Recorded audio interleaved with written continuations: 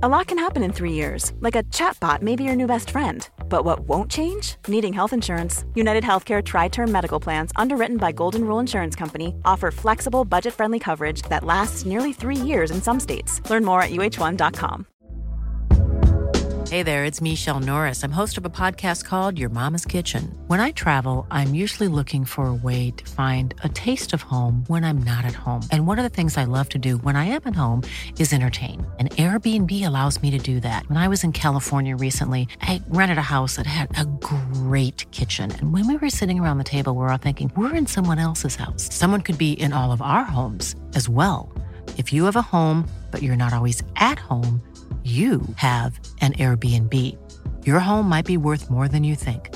Find out how much at airbnb.com/host. This week's episode of Harry Potter and the Sacred Text is brought to you by Prose. Casper, I just got a wonderful, wonderful haircut. It looks so good. Thank you. I feel great with it, but I cut off over a foot of hair, and that means my long hair was sort of pulling my curls in one way, and now that I have short hair, I need a totally different hair care routine. Luckily, Prose is made for people, not hair and skin types. Personalization is rooted in everything they do, from their in-depth consultation to their made-to-order model. And so I used the review and refine feature, and I was like, yes, I still want vegan hair care products. Yes, I still want to smell like a lavender field, but my hair is no longer long. It is short to medium length. Please send me a different formula of shampoo and conditioner. Prose is so confident that you'll bring out your best hair and skin that they're offering an exclusive trial offer of 50% off your first subscription order at prose.com/Harry Potter. So you get your free consultation and then 50% off at prose.com/Harry Potter. That's PROSE.com/Harry Potter.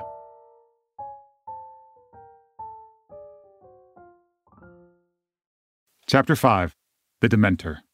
Tom woke Harry the next morning with his usual toothless grin and a cup of tea. Harry got dressed and was just persuading a disgruntled Hedwig to get back into her cage when Ron banged his way into the room, pulling a sweatshirt over his head and looking irritable. I'm Matt Potts. And I'm Vanessa Zoltan. And this is Harry Potter and the Sacred Text. You all should definitely join us on Patreon this week because my every flavored bean conversation is essential. It is going to be trying to suss out Wizard's relationship to Muggle clothing because Ron is clearly comfortable in a sweatshirt. I feel like every flavor bean conversation is essential. I mean, that's true. It's just a characteristic of the form, not of this particular episode. Okay. Well, everybody join our Patreon. This is the kind of banter you get on the every flavor bean. Well, everyone, join us on Patreon. You get ad-free episodes, you get bloopers, you get all sorts of added bonuses, including today. I'm going to force Matt to have a conversation with me about reconciling wizard relationships to Muggle clothes, because I find it very confusing. To join, go to patreon.com/Harry Potter Sacred Text. That's patreon.com/Harry Potter Sacred Text.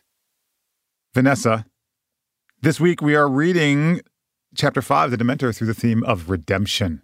Tell us a story about redemption. Please. Yes. So when I was in the second grade, I got strep throat 8 times. I permanently had strep throat. It was awful. And then I didn't get it for years and years and years. And then one day I was sitting in my 9th grade biology class and I felt fine. And I swallowed and I felt fine. And then I swallowed again and I instantaneously knew I had strep throat. You know that feeling where you're like, oh, here it is. I knew. And so I went to the office and I said, I think I have strep throat. They took my temperature. I had a fever, called my mom to pick me up, go to the doctor for a rapid strep throat test. And then we go back to my mom's office and she's getting work done while we're waiting to find out what's wrong with me. And I'm hanging out front in the office with the receptionist. And this man who works in the office, he was hanging out, quote unquote, teasing me, giving me a hard time about how I look way too healthy to be sick and that I was just ditching school. While he's standing there, the receptionist gets the call from my doctor's office and, gets transferred to my mom's before cell phones, everyone. And they say, yes, she has strep throat. We're calling in a prescription for amoxicillin. Like, she should stay home from school for 2 days, whatever. And I felt so redeemed by the fact that I had strep throat. And I looked at him and I was like, ha, I told you. And he said, what are you, glad that you're sick? And I said, first of all, I'm glad that I got a diagnosis because I'll stop being in pain because there's medication.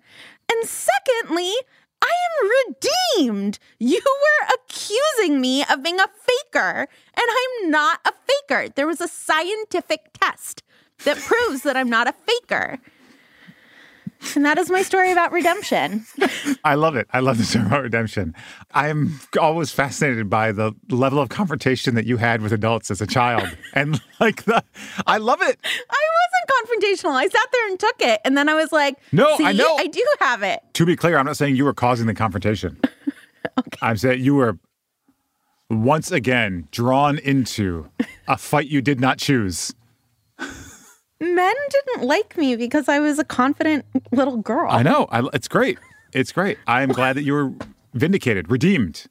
Thank you. I was redeemed. So, Vanessa, it seems like in that story, the idea of redemption is really close to vindication, right? Yeah. But is there a distance between the two? I mean, it's a great story, and I think it tells us something about redemption, but tell me why it came up for you. Because and this is a question that I have again and again, right? The difference between redemption and revenge and redemption and vindication. Because I felt like in that moment, I was vindicated. But the other thing that made me feel good is I felt as though I must be redeemed in his eyes, yep. Right? And so it was about me projecting that onto him of like, you thought I was a liar and a faker. And now, regardless of what grandstanding you're going to do and continuing to harass me, like your perception of me as a liar, I have been redeemed in that. Yeah. Does that make sense? I mean, I think that's really helpful, Vanessa, because there is this close link between redemption and vindication, but I think that a reason why this story should count as redemption in addition to, and not only as vindication, is, well, to explain it, we have to take a short trip to Etymology Corner. I love it there. So the word redemption actually means to buy back something out of the Latin, right? And was almost exclusively used even from its beginning in a metaphorical sense to think about like buying back or redeeming someone who has done something wrong, right? Like if you've done something wrong, you owe something to somebody. And once you've paid what you owe, then you're kind of bought back into proper relation, right? To vindicate it just means to be proven right. But what's interesting about the story you're talking about is that this guy believed you were wrong and there was a moral problem with you. Like he was implying that you were lying also, right? That you were faking it. And so it wasn't just like, who's right? Whoever's right will be vindicated. It's not only are you not right, this guy was saying, there's a fault in you because you're trying to pull one over on your mom or on the doctor or whatever. Right. And so the vindication was redemptive because you were bought back. The price that you had to pay to be vindicated was this positive strep test, and you paid it. Yep. And he has never paid his redemption.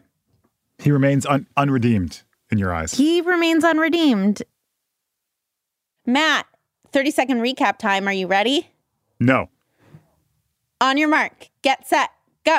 So Harry wakes up and it's time to leave, and they are taking special cars from the ministry, and everyone's a little bit nervous. Not everyone. Arthur's a little bit nervous, but they get in the cars and they go to King's Cross, and when they get to King's Cross, they're looking around and it's a little bit nervous, and they lean against the barrier, and they're on the train, and then they're going to the train and they're sitting with a professor for some reason, and then everything turns dark and a Dementor comes to the door and Harry passes out and everyone freaks out, and then they get into Hogwarts and McGonagall's like, come to my office, and Harry, you fainted, have some chocolate. Oh, and Hermione, let me talk, and Harry goes to sleep. I really hoped that you were going to tell us how every single person got through the barrier. Arthur and Harry leaned. Fred and George took it at a run. I think that's important because they're trying to look nonchalant because he's looking at the other trains coming in. He's like, oh, we're not wizards. We're just standing here on this, leaning against this barrier. Okay. Vanessa. Yeah. Are you ready for your 30-second recap? To hit all the points, because we are a team, to hit all the points that I missed. Yep. I'll do my best. Okay. 3, 2, 1, go. So Arthur is like, Harry, can I pull you aside for a second? Sirius Black is trying to kill you. Harry's like, I know, and you don't even have to break your promise to Fudge because I overheard you. And Arthur is like, don't go looking for Sirius. And Harry is like, why would I do that? I would never, ever do that. And then the Dementor makes him faint, and Draco's giving him a hard time about it. And the big thing that they find out at the feast is that Hagrid is now going to be a teacher. He's going to be the professor of magical care of creatures, and I'm very excited. Care of magical creatures, that's what it's called. I love it. You did it great. You hit all the things, all the most important things. I hit all the least important details, and you hit all the most important, like, structural plot points. Go team. Yes. So, Vanessa, here's what I was thinking as I read this chapter with an eye toward redemption. I found myself struggling to see redemption at the line level, thinking about like individual moments in this chapter where redemption was something that came to mind, or that the situations in the chapter were kind of helping to illuminate or explain for me. But then after I finished reading and as I reflected on the chapter, I started thinking about maybe in this novel, but certainly in the series as a whole, how much redemption really is at stake for so many of these characters. Right? Like, if we're thinking just about this chapter, and there's only a hint of this, it's not in the chapter, but we have to think about this chapter within the context of the larger plot of the novel. I mean, Sirius was wrongly accused, right? Yeah. There's also Hagrid being given permission to teach, even though he's not a fully qualified wizard or whatever. They're trying to make something right. Right. But then even like things like Lupin, his relationship to Snape is complicated. The fact that Lupin's a werewolf, this is also something that needs to be redeemed somehow in his relationships with others. There's Scabbers. There's so many people who have past mistakes or past misdeeds or past errors or whatever, even false accusations that are in search of redemption. And it seems like a lot of this book and a lot of the series is going to be them trying to figure out how to arrive at it. Even Snape with Lily, right? Like, so much of what the reason he is in the situation he's in is because he's trying to redeem some issues there. So, I mean, this is not the way we typically begin our conversations at this broad kind of series level, but it seems like before we narrow down into the details of the chapter, I don't know, it seemed to make sense to just name some of those things. Yeah, absolutely. And what's so interesting is the way that people feel as though they need to be redeemed for ways that they are structurally excluded. Like, to some extent, I know that there are theories that Hermione is such an overachiever because she's Muggle-born, right? Yeah. In a wizarding world. And that is about trying to redeem yourself, trying to pay a debt for being born who you are, right? Yep. And I feel like that is a kind of mental calculus that a lot of us do. Yeah, that's a really important distinction. There's a important line that's crossed when you are thinking about how a person redeems an action versus how a person like redeems their very self, like their right. being, right? Like, if what's wrong with you is something you did, then you can make reparation or undo what you did, that kind of thing, right? But if what's wrong with you is who you are, right, as is the case in things like, homophobia, transphobia, racism, anti-Semitism, right? If what's wrong with you is who you are, then how can you redeem that? Like, if you are who you are, that's an impossible situation. And it's a situation, gosh, you're right. I mean, it's not just these individual characters I just named. This is the tension in the book, right? There is this wizarding supremacy, which names a certain whole class of people as basically irredeemable because of who they are. Right. And the children in this book who eventually resist that movement, along with some adults, that actually is the narrative that they're trying to fight back against, not to actually redeem anybody, but to assert that these folks don't need redemption in the first place because there's nothing wrong with who they are. Yeah, redemption seems to me like a place where it's worth an attempt at deprogramming ourselves. Because Hagrid is the great example of that to me, right? Hagrid presents in this chapter as if he has been redeemed, right? He can now teach. Great man, Dumbledore. Thanks to the three of you for proving that I'm innocent. But really, it's the wizarding world that needs to be redeemed, right? They are the ones who owe a debt to Hagrid. Yep.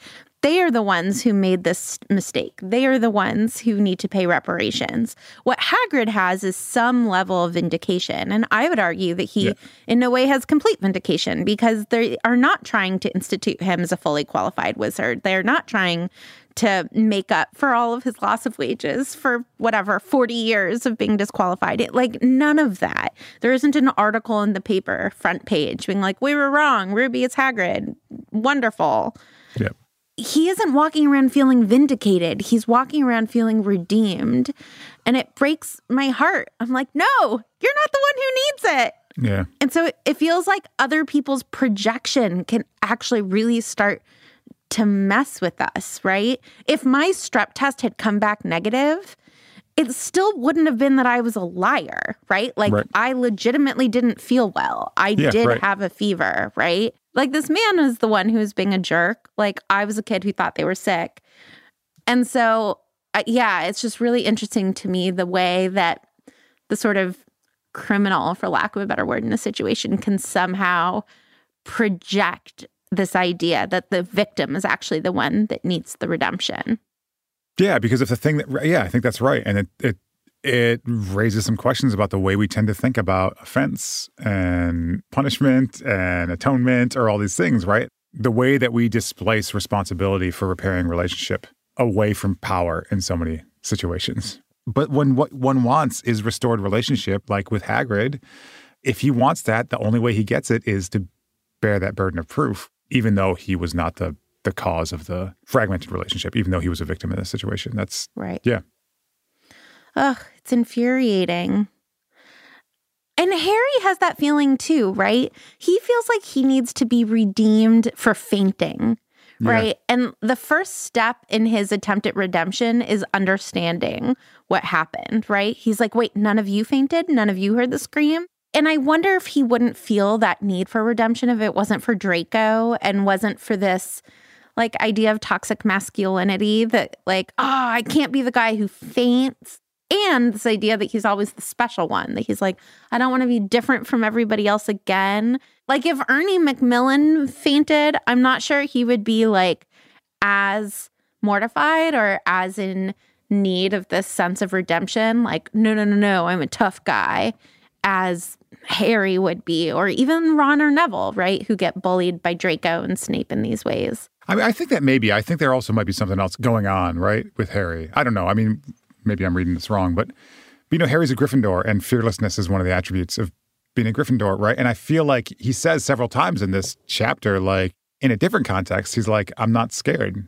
I'm not scared of Sirius Black. And he actually gives evidence. He's like, I faced Voldemort twice. Why should I be scared of Sirius Black, right? He shows this and maybe it's a performance of masculinity, but I actually think he isn't super scared. Him. Yeah, I think he's not scared. And I think he does feel like he's been through this stuff.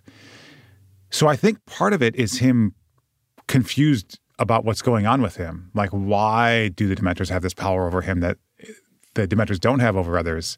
Even though he resists the attribution of Special One, he knows he's the only person that's faced Voldemort, 3 times now and survived, right? Yeah. And so why does this particular creature have unique power over him? And that because of the way Gryffindors, their relationship to fearlessness and bravery, to have a sense of fear and uncertainty about why he's afraid, I think that's driving his anxiety, at least in part. Yeah. That's why the teasing works, because it's tapping into something that's actually there. Yeah, I think that that's a really helpful point, and also just shows how all of these things are part of an emotional ecosystem and how complicated we all are. I am wondering if you can help me figure out, I feel like we've articulated the difference between vindication and redemption, right? Yeah. But what is the difference between redemption and revenge sometimes? Because the Dementors are sent out, in theory, because Sirius Black is so dangerous, and yet the Dementors are arguably just as, if not more dangerous than one potential killer. And what I can imagine being true is that the victims of the loved ones who died in the Sirius attack are he has to be caught at all costs. And so send out the Dementors. Or Fudge is this is a, disastrous PR move. And so there seems to be this desire not just to have Sirius get back into jail, but to torment him, take no prisoners in the meantime, right? Like, and take revenge on him with the Dementor's kiss. Yeah, I mean, this is the people who would be redeemed in the case that you're describing, Vanessa, would be the ministry for having let him get out, right? You can see how the revenge might overlap with redemption in this case, not because Sirius is being redeemed by his capture, but because the ministry is. And if what the ministry is trying to do is signal to the public that we are powerful, we are strong enough to handle Sirius Black, this notorious murderer, then a very gruesome punishment redeems the image of the ministry as powerful, right? Yeah. And so you can see how revenge might overlap. I mean, really interestingly, oh my gosh, a second visit to Etymology Corner in this episode, Vanessa. How lucky am I? Very interestingly, the word revenge actually derives from the word vindicate. It means like re-vindicate. Mm-hmm. There is this idea of revenge as a vindication. Like if you have wronged me, I wrong you back. That vindicates me as one who should not be susceptible to your abuse. You can see some of that going on in like what I would see, and I think Dumbledore and others see, as the overreaction of the ministry or the over-policing of Hogwarts, the willingness to put students at risk for the sake of capturing this criminal that they're afraid of, the public's perception of their failure to capture him. Maybe there's a better example of this, which is in Arthur telling Harry, do not go after Sirius. No matter what you hear, don't go after Sirius. And what Arthur is trying to do there is prevent a sense of revenge in Harry, right? He's saying to Harry doesn't know this, but he's saying you are going to find out what Sirius Black did, and you are going to want revenge against him. And we know that Harry is owed vindication and a sense of redemption, right? Like this poor child, his parents were murdered because of Peter Pettigrew and obviously Voldemort, and then he was put into this horrible home. Like he does deserve all of this vindication, but Arthur is worried that rather than attempting to get some sense of redemption, he is going to go for revenge. Is that fair to say? Yeah, I think that's right. But thinking in particular about the relationship of revenge to redemption, in the same way that like vindication is a particular form of redemption when like you want to be proven right about something or proven true about something, I think the particular situation that revenge redeems is when what you want to redeem is a perception of your own weakness or vulnerability. There's this philosopher named Geoffrey Murphy who has this book called Getting Even, which is a defense of revenge. And he basically mounts his moral defense of revenge around this question of redemption, that when somebody hurts somebody else, what they have done is created the impression that the other person is weaker and less valuable than the person who has been hurt. And the person who has been hurt, by responding with vengeance, shows that they also are strong, shows that they also are of equal worth and value and power, right? And so what has been redeemed by that act of vengeance is the assertion by the original abuser that the hurt person is weak or vulnerable. And I think that this is what Fudge is up to when he wants Dementors everywhere and wants to suck the soul out of Sirius Black. It's not because he just wants to get Sirius Black safely contained within Azkaban again. It's because he has been made to look weak. It's under his watch that Sirius Black escaped. And so he needs to correct the impression among others that he's weak or inept, and he can do that by really terribly punishing Sirius Black. And I think there's a sense also with Harry, right? In his desire for vengeance, it's also just, what you might expect, the instinctual hatred towards someone who killed people you loved. But there is something about, you did something to my family. You made them vulnerable to your power. Now you are going to be made vulnerable to mine. You can see that in him. So there is something... There is something in the spirit of redemption about revenge if we understand what is being redeemed as a kind of vulnerability that revenge tries to refuse. Well, and right, like Fudge is trying to be redeemed in the projected eyes of his voters, right? Whether or not his voters are actually sitting there judging him, he is projecting that onto him. They are more likely sitting there scared and are like, please do something. I don't think most reasonable people actually think that the prime minister can control random prison breakouts, but he's attempting to be redeemed in the eyes of his voters. Yeah. Hiring for your small business? If you're not looking for professionals on LinkedIn, you're looking in the wrong place. That's like looking for your car keys in a fish tank. LinkedIn helps you hire professionals you can't find anywhere else, even those who aren't actively searching for a new job but might be open to the perfect role. In a given month, over 70% of LinkedIn users don't even visit other leading job sites. So start looking in the right place. With LinkedIn, you can hire professionals like a professional. Post your free job on linkedin.com/people today. Hey, it's Ryan Reynolds, and I'm here with Keith, co-star of my upcoming film, If, only in theaters May 17th. Do you want to tell people the big news? All right, I'll do it. Sign up now and you'll get unlimited for $15 a month and 6 months of Paramount Plus Essential Plan on us. MintMobile.com/switch. Upfront payment of $45 equivalent to $15 per month. Unlimited over 40 gigabytes per month. Face lower speeds. Videos at 480p. Active Mint customers by 531.24 get 6 months of Paramount Plus Essential Plan. Auto renews after 6 months. Offer ends May 31st, 2024. Separate Paramount Plus registration required. Terms and conditions apply if rated PG. This week's episode of Harry Potter and the Sacred Text is brought to you by Prose. Casper, I just got a wonderful, wonderful haircut. It looks so good. Thank you. I feel great with it, but I cut off over a foot of hair, and that means my long hair was sort of pulling my curls in one way, and now that I have short hair, I need a totally different hair care routine. Luckily, Prose is made for people, not hair and skin types. Personalization is rooted in everything they do, from their in-depth consultation to their made-to-order model. And so I used the review and refine feature, and I was like, yes, I still want vegan hair care products. Yes, I still want to smell like a lavender field, but my hair is no longer long. It is short to medium length. Please send me a different formula of shampoo and conditioner. Prose is so confident that you'll bring out your best hair and skin that they're offering an exclusive trial offer of 50% off your first subscription order at prose.com/Harry Potter. So you get your free consultation and then 50% off at prose.com/Harry Potter. That's PROSE.com/Harry Potter.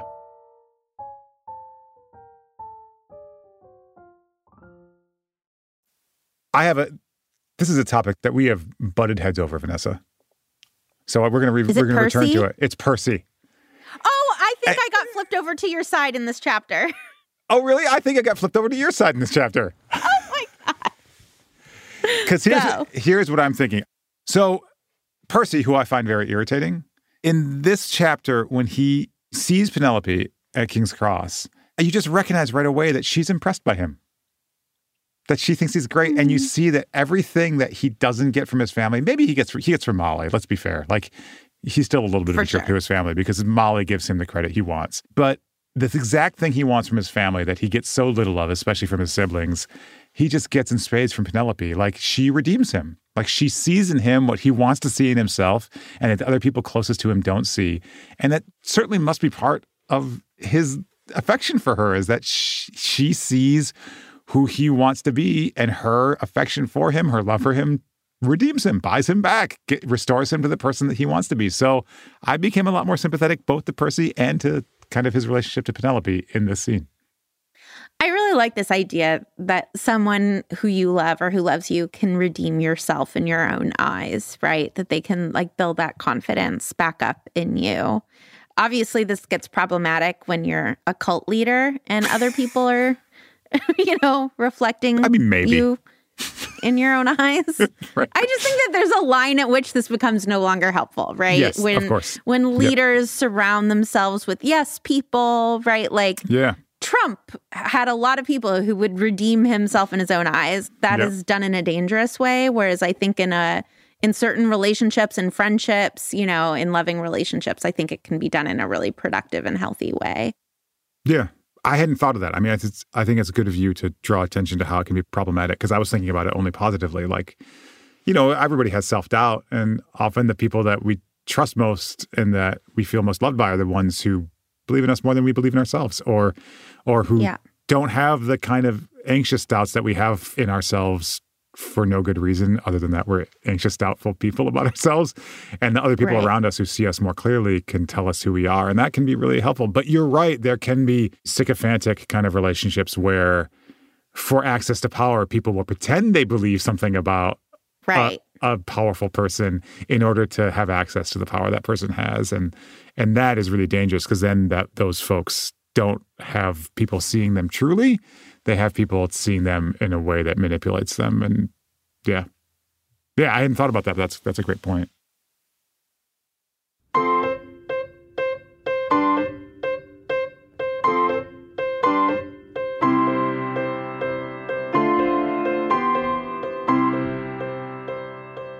Matt, this is going to be our last Sacred Imagination for a little while, but you have a passage for us that is so good, it will be sticking the landing of Sacred Imagination. What passage do you have for us? I do have a passage, Vanessa. The passage I want to read is when we encounter, as readers, the Dementor for the first time, and when Harry does too. There was a soft, crackling noise, and a shivering light filled the compartment. Professor Lupin appeared to be holding a handful of flames. They illuminated his tired gray face, but his eyes looked alert and wary. "Stay where you are," he said, in the same hoarse voice, and he got slowly to his feet with his handful of fire held out in front of him. But the door slid slowly open before Lupin could reach it.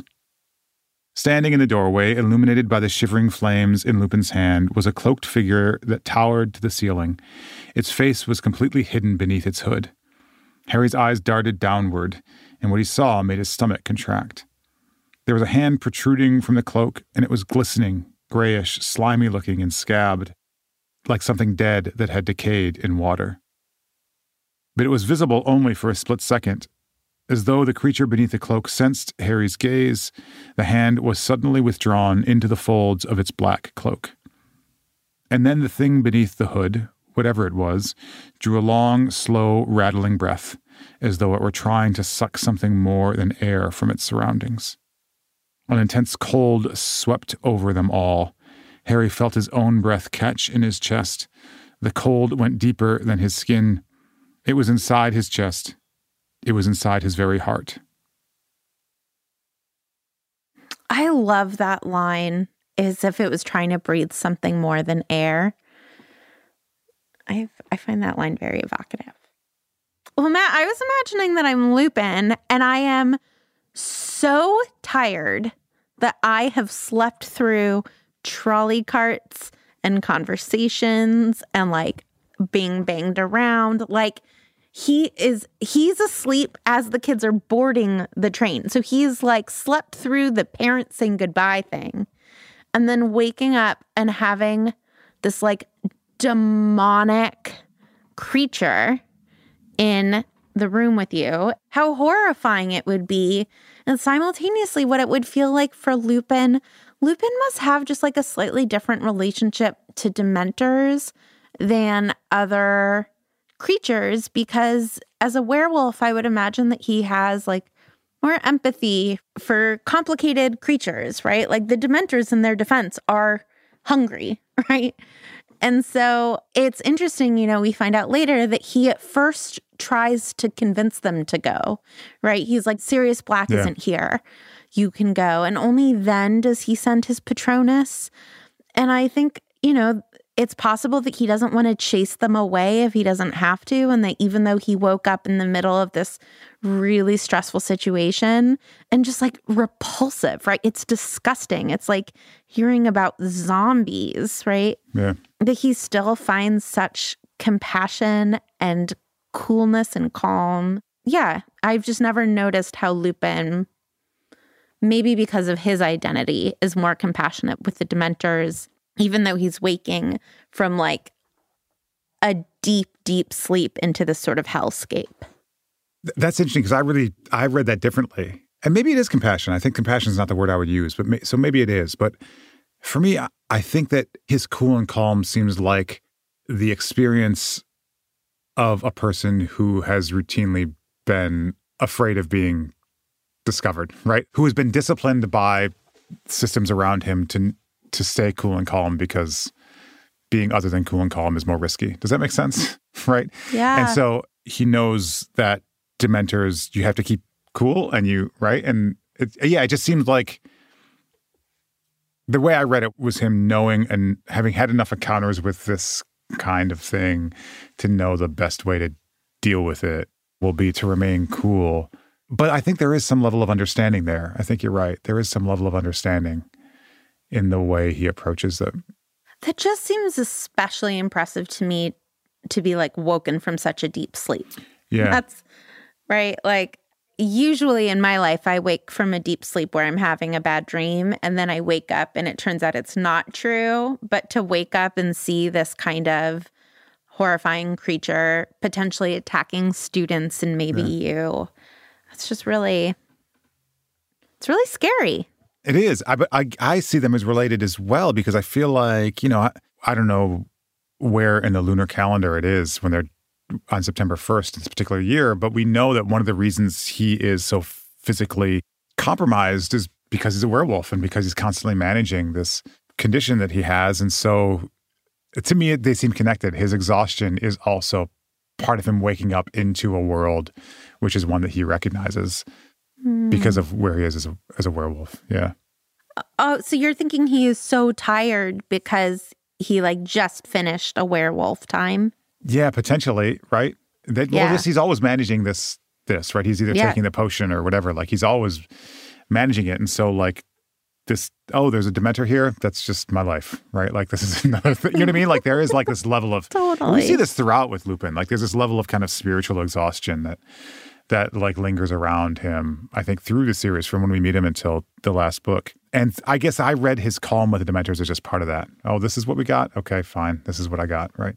Yeah, one of the things I like to do, our listeners are probably getting used to this, is I don't know what this says about me, but I always I try to smell what I can smell. Mm-hmm. And I knew I was going to pick the Dementor passage, and so I expected to smell like a rotting smell, because we know we have the image of the Dementor's hand that looks like a flesh that is decayed underwater. But I didn't get that at all. I got a very clean, like antiseptic smell almost, right? Like not like a cleaner, but like formaldehyde? No, not strong like that. Like something about how, like when you walk outside on a very cold winter's day, it's almost like the chill takes the smell away from everything. You know what I mean? Like it's... Yeah. All the stuff that would produce smell or ferment is just not working when it's that cold. And it was almost that, but that has a feeling too when you walk out on a cold day and it's kind of crispy in your nose. Like, so it's not really a smell, it's almost the absence of smell.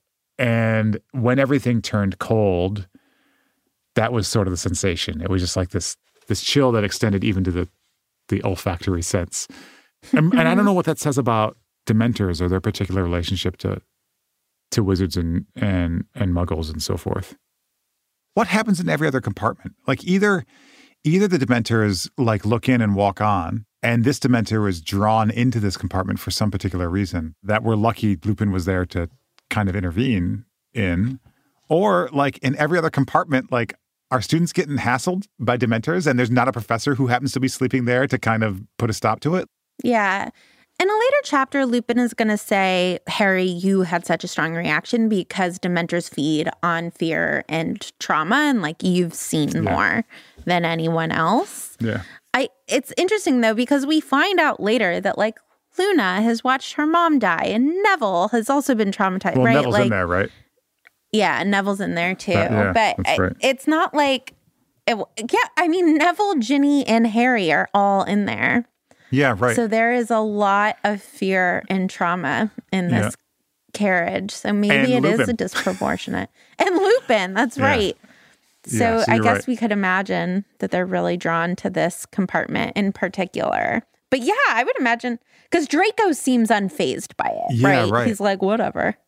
I just got kind of like goosebumps a little bit. Like think of like the level of trauma in that room. Like you have this creature that can actually sense past trauma, sense this woundedness to a different end. You almost wish that humans had the capacity to sense it, not so we could suck people's souls out of them, right? But like in that room, traveling to Hogwarts at that moment, as you say, are Ginny, Neville, Harry, Lupin. That compartment's carrying a lot, right? I mean, Hermione's been petrified. Ron his sister died, right? Yeah, there's a ton of that room. God only knows what Crookshanks has survived. Yeah, there's a ton in that room, yeah. Rescue in pet. that compartment, I should say, yeah. Wow. I mean, it also gets to the heart of this thing that I feel like these books teach us again and again and is absolutely true in the world, which is just that trauma begets more trauma, right? Yeah. You would think that it's like, enough bad things have happened, I'm done. But that just doesn't seem to be how the world works. Yeah. Yeah, and there was something, and something a little slightly too neat and tidy, but also something about incarnating despair as a creature that lurks around and is naturally attracted to folks who have experienced trauma is like a really interesting way to think about what despair is, right? Not despair as like something that grows out of your trauma, but like despair is this creature out in the world that is attracted to people who have had this and preys upon. That's a really interesting kind of personification of despair. And it's also really interesting that it's the way that many of the earliest Christian monks who lived out in the desert in like Syria in like caves by themselves, that's the way they talk about things like despair and why they call despair demons, like because they don't feel like it is a thing that grows out of their past history. They think that it's something out in the world moving around that becomes attracted to you because you have that history and that you have to kind of engage. Yeah. But the benefit of it, though, I think, is that you get to think about despair as something outside yourself that is not part of who you are, that you can fend off rather than something that's coming out of yourself, which makes your engagement with despair just internal rather than external. Right. There's been a lot of talk about how the Dementors are a useful metaphor for depression and that Lupin being a werewolf is a useful metaphor for AIDS. And I find those arguments compelling and frustrating. Mm-hmm. But this was the first time that I thought about the Dementors as predators, right? Yeah. The way that we know that certain people will try to seek out vulnerable children, right? Like they are these like active predators. Yeah. Matt, thank you for that great Sacred Imagination. And we will be back to our good old standby Lectio Divina next week. Great. Looking forward to it.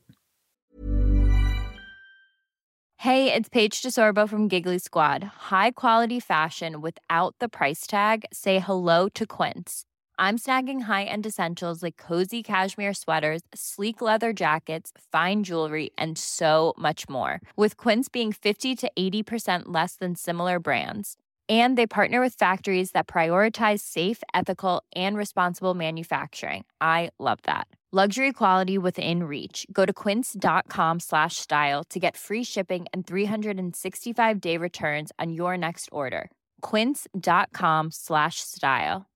Imagine the softest sheets you've ever felt. Now imagine them getting even softer over time. That's what you'll feel with Boll & Branch's organic cotton sheets. In a recent customer survey, 96% replied that Boll & Branch sheets get softer with every wash. Start getting your best night's sleep in these sheets that get softer and softer for years to come. Try their sheets with a 30-night guarantee. Plus, get 15% off your first order at bollandbranch.com. Code BUTTERY. Exclusions apply. See site for details. Hi, I'm Daniel, founder of Pretty Litter. Did you know cats tend to hide symptoms of sickness and pain? I learned this the hard way after losing my cat, Gingy. So I created Pretty Litter, a health monitoring litter that helps detect early signs of illness by changing colors, saving you money and potentially your cat's life. Pretty Litter is veterinarian developed, and it's the easiest way to keep tabs on your fur baby's health right at home. Go to prettylitter.com and use code ACAST for 20% off your first order and a free cat toy. Terms and conditions apply. See site for details. This week's voicemail is from Hannah. Hi, Vanessa, Matt, and the entire Harry Potter and the Sacred Text team. My name is Hannah, and I'm just calling in with a thought I had while listening to your most recent episode and the discussion on Dumbledore's statement that no lasting damage was done, despite the petrified students like Hermione having months of their schooling year taken away from them in a way that's never really addressed again in the books. This made me think if maybe one of the reasons Hermione pushes herself so hard and stretches herself so thin over the Prisoner of Azkaban is because of this lost time and the fact that as a particularly academically driven student, she now feels behind her peers or like she missed out on certain events. This reminded me of kind of a situation I know a lot of us are in, especially here in Victoria, Australia, where I'm from. We've spent over 250 days in lockdown over the past 2 years, and it definitely feels like we've missed out on certain experiences and growth and rites of passage that we thought we'd be doing, but haven't been able to. And a blessing to everyone who feels like they're making up for lost time over the past 2 years, or maybe that they're a little bit behind where they thought they would be personally. I hope that we can all be patient and kind to ourselves as we make up for that time and not feel like we're rushing through anything. Thank you so much for the podcast. I simply adore it. Thanks, guys. Bye. Hannah, thank you so much for that wonderful voicemail.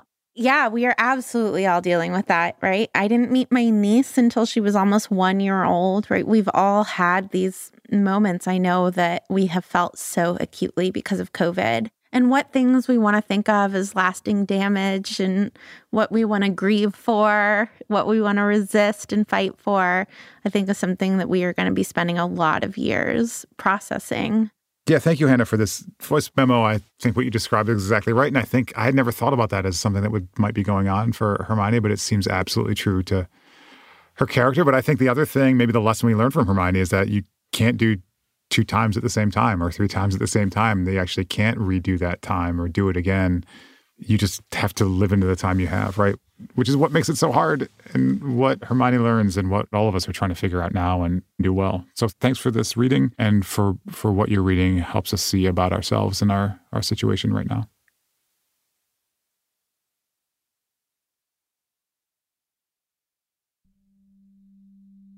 It's now time for us to remember members of our community who have been loved and lost.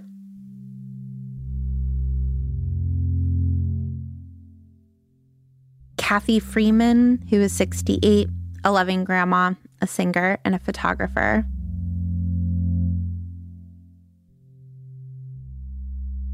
Reverend Edie Lynn Charlton, mother, sister, friend, and mentor.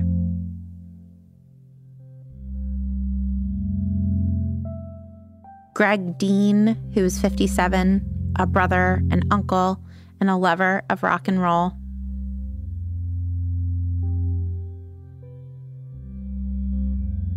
Ruth Shaw, who is 90, a grandmother, a nature lover, and a steadfast friend.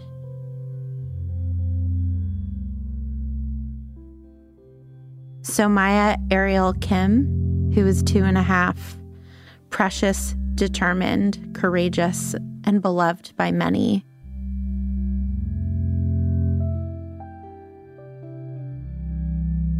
And Bowen, who was 12 months and 18 days old, a brave boy who loved his stuffies. May all of their memories be a blessing to us all.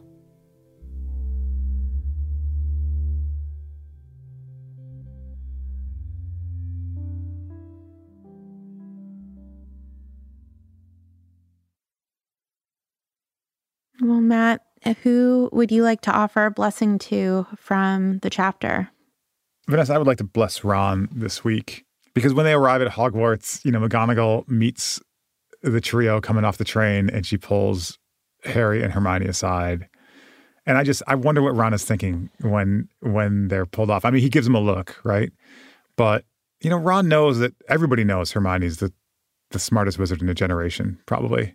And everybody knows that Harry is this heroic wizard. And it's, Ron's a regular wizard kid, right? And he's got these amazing friends and he's amazing too, right? But I mean, I would imagine that he has self-doubt and he wonders why McGonagall's not talking to him or why the Minister of Magic doesn't want to talk to him. Like, it has to just be tricky for Ron to navigate these friendships, especially in moments like this. And so he does a pretty good job overall, I think, through the series, and I just want to bless him. Ron. Well, I want to bless Hermione for 2 moments. I just love her so much. First of all, when the train goes dark and starts, stopping, little Gryffindor Hermione is like, I'm going to go talk to the train conductor and figure out what's going on. And I just love that she's so action-oriented, that she's 13 and she's like, I'll get to the bottom of it. And the truth is that if it wasn't Dementors, she probably would have helped and gotten to the bottom of it. And then she has this other great moment where she's like, oh, we missed the sorting. And I just think it's so sweet that she wants to watch the sorting, that she like thinks it's this beautiful Hogwarts tradition and she wants to cheer for the new Gryffindors. Just like, what an amazing young woman. I just love her. That's all. I would like to bless Hermione for being so darn great. Next week, we will be reading Chapter 6, Talons and Tea Leaves, through the theme of joy. And Matt will tell us a story. Everybody, I just want to thank you all so much for everyone who contributed to our fundraiser for the Loveland Foundation. And even though our fundraiser is over, you can keep donating to the Loveland Foundation. This has been a Not Sorry production, and Not Sorry Productions is a feminist production company. Our executive producer is Ariana Nettleman. We were edited and produced by AJ Yeramaz. Our engineer is Erica Wong. Our music is by Ivan Paisau and Nick Bull, and we are distributed by Acast. Thanks this week go to Hannah, Lara Glass, Julia Argy, Gabby Iori, Nikki Zoltan, Casper Trikyle, Stephanie Palsell, and everyone who sent in the names of their loved ones. Thanks, everyone, and we'll talk to you next week.